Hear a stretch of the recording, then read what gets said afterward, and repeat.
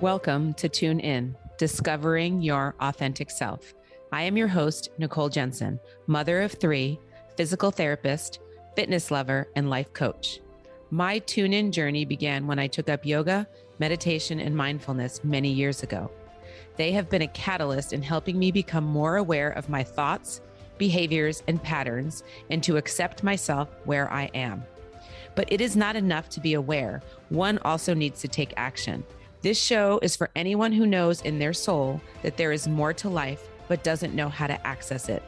Each week, I will bring you the tools, tips, and share stories of how you can learn to tune in to who you really are at your essence and learn to live with intention and with fulfillment.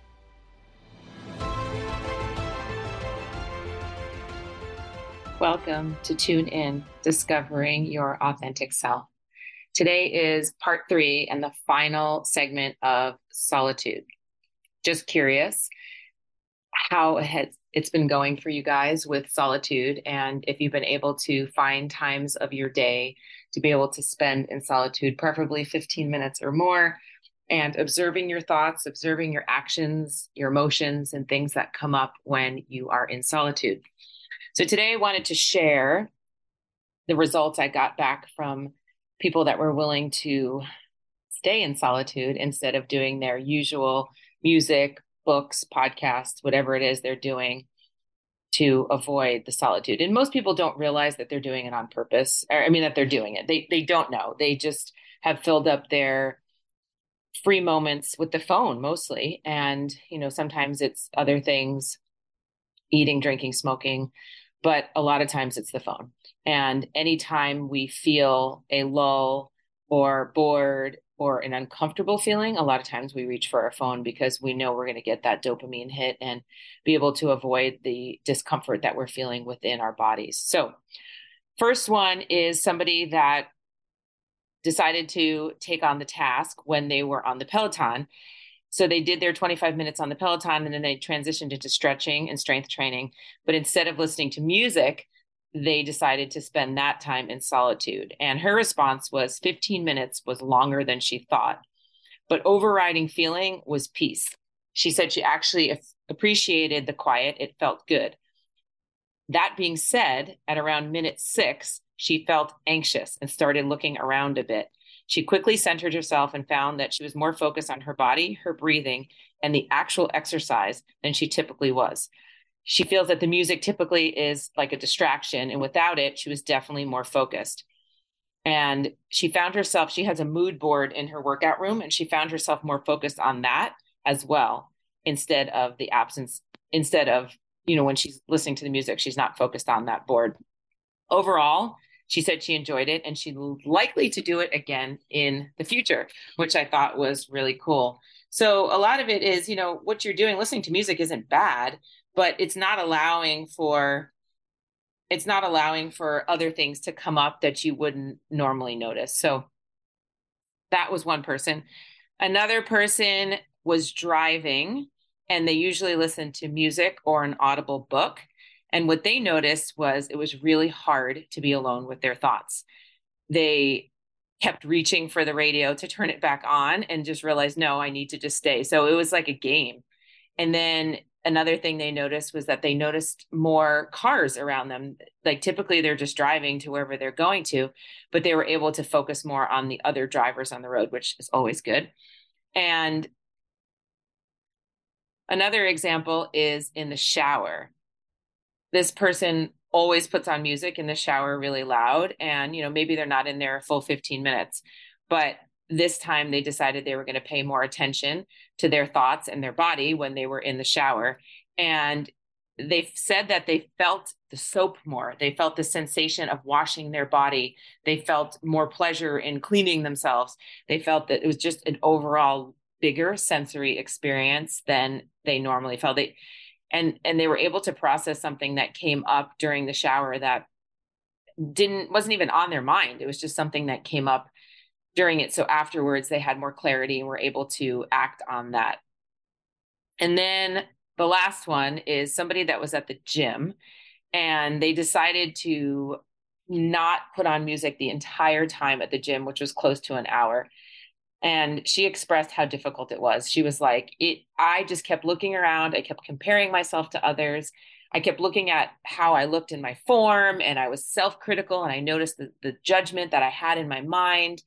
And she's like, it was really, really hard. And the music is what I use to motivate me and inspire me. So I had to do that myself. I had to dig deep and do it in herself, she said. But overall, at the end, she was really glad that she did it. And she said that in the future, that she was going to do that more often because it definitely gave her workout a different feel, a different spin.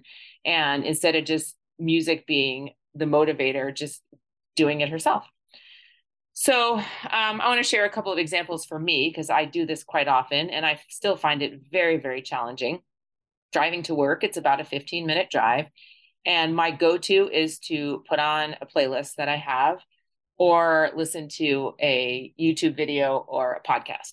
And it's just habit. And I have been trying and working on just being in solitude that time. And it is amazing the amount of things that come to my mind during that time. And, sometimes it's hard. Sometimes it's stuff that I don't want to think about. I don't want to process. But once I realize what's going on, then I spend the time and give myself grace and compassion and not beat myself up over the thoughts and realize they're just thoughts and I have control over my mind. So if I don't like how I'm responding, then I can change it. Something that happened in yoga this week, ironically, as I'm doing this podcast. So, in yoga, you have a yoga instructor giving cues and poses, and you also have some music in the background. It's kind of quiet. It's not very loud, but you do have those things going on. However, yoga is about going inside and tuning in. So I feel like it's solitude, even though I have other people there, even though I have music and an instructor talking, I always come out of there with much greater insight than I came in, if I'm willing to tune in and I'm not just going through the motions to make it a workout. It's an inner workout for me every single time I go to yoga. It's not about touching my toes, putting my feet behind my head. It's not that at all for me. It's about just being with myself on the mat, and whatever state that I get to on the mat, being able to bring that out into the world and keep that for the day, the week, the month. That's the ultimate goal. That's the ultimate spiritual journey, is to be able to stay in tune, stay centered in who you are, despite the external circumstances that are going on in your life. And that is our spiritual journey. That's where growth happens. That's really what's the most important thing in life, is just notice what's going on. So I had gone into yoga and my favorite instructor was teaching that day. And I just decided that I was going to tune in the entire time. And it's literally like a dialogue that you're having with yourself while you're on the mat. And so you notice the thought, and then I think, is that thought even true? No, it's not true. And then you kind of let it calm down, and then something else pops up in your mind. And that's what our mind does. Nothing's wrong with you if that's what your mind is doing. That's what it's supposed to do. And a lot of it is our old past bringing it up. But the more space we can find between the thoughts, that refractory period, that quiet time, that is the important part. That's when you're present. That's what life is all about, is in those moments, not thinking about the future, not rehashing the past. It's in that present moment. So I came out of that class with 3 major things that I knew I wanted to focus on, and clarity and insight for all 3 of them. And I quickly sent someone a voice message afterwards to kind of reiterate what I came upon in that hour that I was in class. So if we can just learn to spend a little bit more time in solitude, we are all on our phones too much. And I know this is like a hand slapping about being on the phone, and I am just as guilty as each of you. But if we could learn how to just be present in the moment with the people that we're with, listen, pay attention, feel, smell, everything, see, we will experience life in a much, much greater and deeper way. I hope you enjoyed this on solitude, and stay tuned for the next section. Thank you for listening to another episode of Tune In, Discovering Your Authentic Self. If you found this valuable, please share it with a friend, and it would mean the world to me if you left a review. I love connecting with my listeners, so please reach out to me on Instagram or Facebook at Nicole Renee Jensen.